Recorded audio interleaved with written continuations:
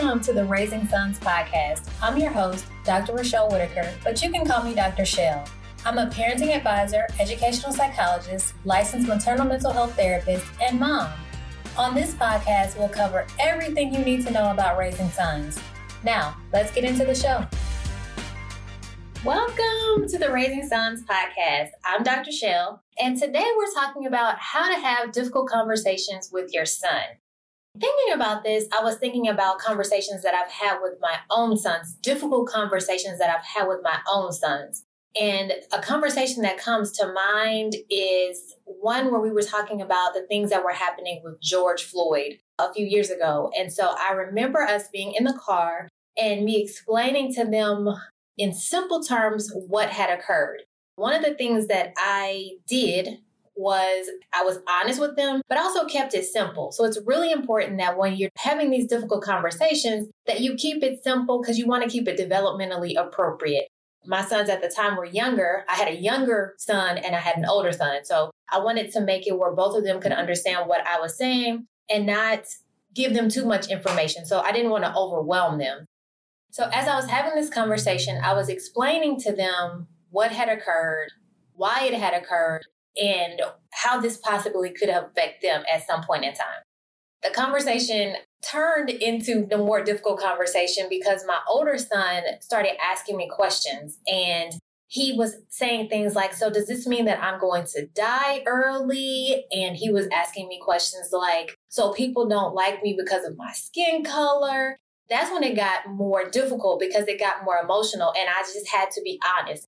When we're talking about how to have these difficult conversations with our sons, I think it's important that we are honest. What I mean by being honest is being honest, right? So not trying to sugarcoat anything, but really being honest with what's happening in the world, what kinds of things that they may face, and why things are the way they are. So being honest is of the utmost importance, but also keeping it simple, like I said before, making sure that it is developmentally appropriate and not overwhelming them with too much information.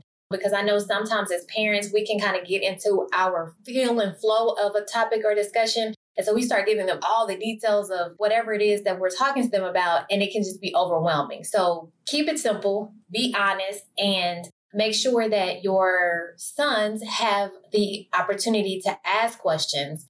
Those are two things that I would tell you to do. Be honest and keep it simple. Now, on the other side of this, a lot of times we are dealing with our own parents. When I say we're dealing with our own issues or challenges. And so that also can be a part of why the conversation is difficult. I would encourage parents to ask themselves, why is having this conversation, why is having a difficult conversation with my son problematic for me or a challenge for me? Dealing with those emotions before those conversations become something that you have to talk about. So if you know you're going to have a difficult conversation with your son, kind of prepare yourself and ask yourself, why is this conversation difficult? So I didn't anticipate when we were talking about George Floyd what my sons would ask. So there was no way that I could prepare.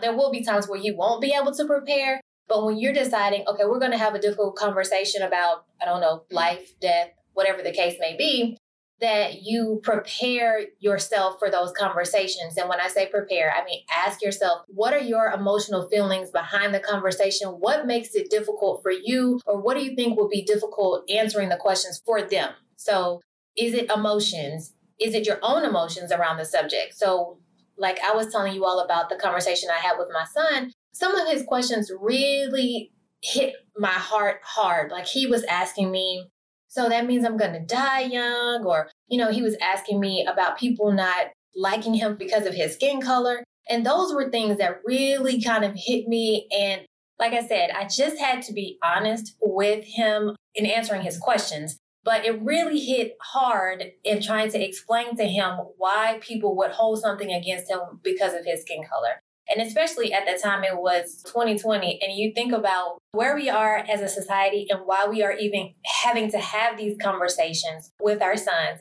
I became teary-eyed, but I wanted to be honest with him. I wanted to keep it simple, keep it as light as I could. Again, when you, as a parent, in preparation for you having these difficult conversations, ask yourself what makes it difficult for yourself, what your sons could possibly ask you that would kind of touch on your heartstrings. and how you could kind of mitigate that before you go into it, because we know that our sons respond to us. If it's something that makes you emotional, they're going to be less likely to come back to you to ask questions because they don't want you to feel bad or feel any kind of way. So those are some things that you'll want to consider when you're having these difficult conversations with your sons. Another recent difficult conversation that I've had to have with my son was around death.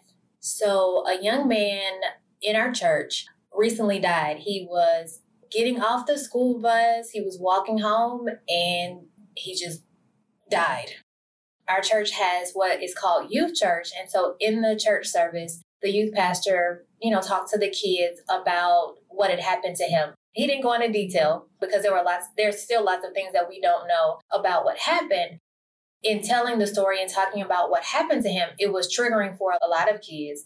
And although my son didn't know him, he had his own questions and concerns around death. So it kind of brought up these questions and concerns around death. And I hadn't anticipated him having any kind of response or reaction to it because he didn't know him. But what ended up happening was he was afraid to go to sleep because of what he had heard had happened to the young man. I really had to sit with him and talk about really life and death. And I had to be honest with him that no one is going to live forever. And I had to keep it honest and also kept it simple. And so we are a believing family. And so he was saying that he was having a hard time sleeping at night and he didn't want to go to sleep. And so I asked him, had he prayed about it? So he told me that he hadn't. And so I told him, okay, well, let's pray about it. You pray about it when you're up and your mind is racing. So he was telling me all of the different things that were happening. So he was like, my mind is racing. I'm thinking about death. I'm thinking about what happened to the young man. And so I said, well, when your mind starts racing, pray. And I was also talking to him about, what scriptures he could use to kind of combat those thoughts. I want to take a moment to tell you guys about the Raising Fearless Sons Challenge. Recently, my son and I had a discussion about him wanting to face his fears and to be more brave. So he came up with a list of things that he wanted to do to help him face those fears. One of those things was something like climbing a rock wall. So he has a fear of heights. And so he made a list of things that he wanted to do over the summer to face his fears. And not only did he want to do this for himself, he then also inspired me to participate in this challenge. And so I'm a big fan of practicing what I preach. And so we've been, facing our fears together. And so wanted to include you all in this challenge. And so if you want to join the challenge, follow these simple instructions. Share a fearless moment that either you or your son embraced on Instagram and use hashtag Raising Sons. The winner will receive a copy of the Raising Sons manual. I can't wait to see your post. That was a pretty difficult conversation because how do you explain to your son about death? Because it's something that's going to impact or affect all of us, and we don't know the day or the time. There's nothing that I could say to him other than to pray and to ask God to help him to quiet his mind. There wasn't anything else that I could say to console him because the truth of the matter is just the truth. We talk about having difficult conversations with our son. The two most important things is to be honest and to keep it simple because, sometimes that's all you can do. You don't have a rhyme or reason, or you can't explain something away, or you can't make it better. You just have to deal with what is right in front of you and let them know there are limits to what you as a parent, too, right? And I think that helps them to see you as more of a human, more as someone who has real emotions and feelings and that doesn't know everything. And that makes it for them easier to, when they don't know things, right? For them to say, I'm not sure or I'm uncertain. And so having these difficult conversations can really flow into so many different things that your son may be dealing with when you show up in your authenticity and are transparent with them. And sometimes, that you can have conversations and they can bring things up and you don't have an answer. And you say, I don't know, or I'll have to think about that, or maybe we need to pray about that, or let's research this because I don't know. And I think that authenticity in parenting really helps. I think it helps with helping your sons just to see you in a more realistic light. I don't know if that's the right word, more realistic, but in a more, I think, humanistic light so they can relate to you and understand that, okay, my mom she's human. She's not superhuman, because a lot of times sons tend to think that you are superhuman. And so we want to make things for them attainable. And sometimes that means that you have to show your emotions, show that you don't know the answer to something, show that you need help too. And so they can in turn do the same things when it comes down to needing help for themselves or for asking for help or even saying, I don't know. I think having difficult conversations can lead into a lot of different teachable moments and lessons that can be shared between you and your son and can make the relationship that much greater. Something else to think about is, when do you have these difficult conversations with your sons? For me, the conversation that we had about George Floyd, we had that in the car. And I think it's important that you have the conversations, one, when it's the best time that you can capture their attention. Sometimes it may just be when they ask you a question and you have to respond. But I think that our conversations, deep conversations, challenging conversations, tend to happen in the car. I don't know if they just have time to sit and think and ask questions, or I feel like that's a good time sometimes to talk about things. But I think when you decide to have these difficult conversations, maybe it's when you're moving and you're not still. Because what I found with my sons is, if we're at home and we're sitting on the couch, they're going to be tempted to want to turn on the TV or to go in the kitchen and snack. So we can be in the kitchen and they can be eating, and you can choose to have those difficult conversations then. But it's almost like you need to be doing something to kind of help ease the conversation along. So like I said, we were in the car initially when we had the conversation about George Floyd. We were at home when we had the conversation about the young man who passed away. And so that was unexpected. And I also think it happened because my son was getting ready to go to sleep. So that's when all of that kind of came up. So I don't necessarily know if there's a right time to have these conversations.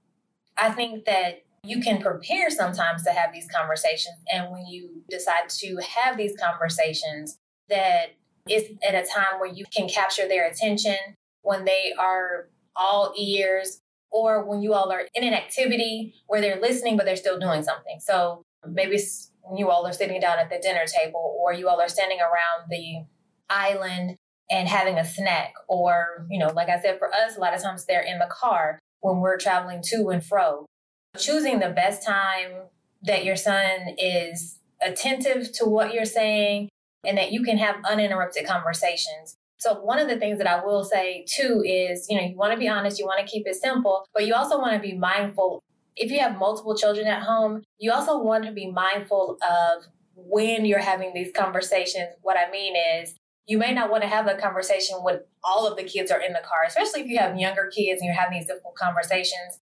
So you may want to choose a time when you're with your older child, when you all are having those conversations in isolation, when you can, pull them to the side and have a separate conversation and not have the younger kids involved in the conversation. One, because they may not understand what you're talking about. And two, you may not want to expose them to whatever the topic is or concern is.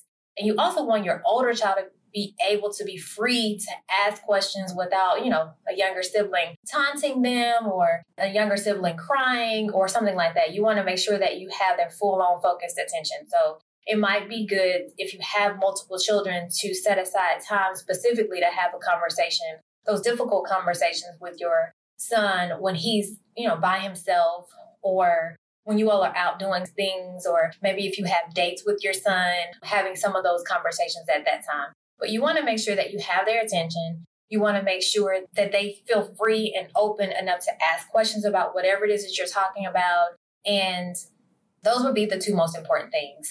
When they feel free enough to ask questions, and when they're isolated, they're not around their other siblings, and you all have some maybe one-on-one time, or maybe it's you, your child, your son, and the other parent. So I think that's going to be important. So this wraps up this episode of the Raising Sons podcast. Be sure to listen, subscribe, share, do all the things. Until next time.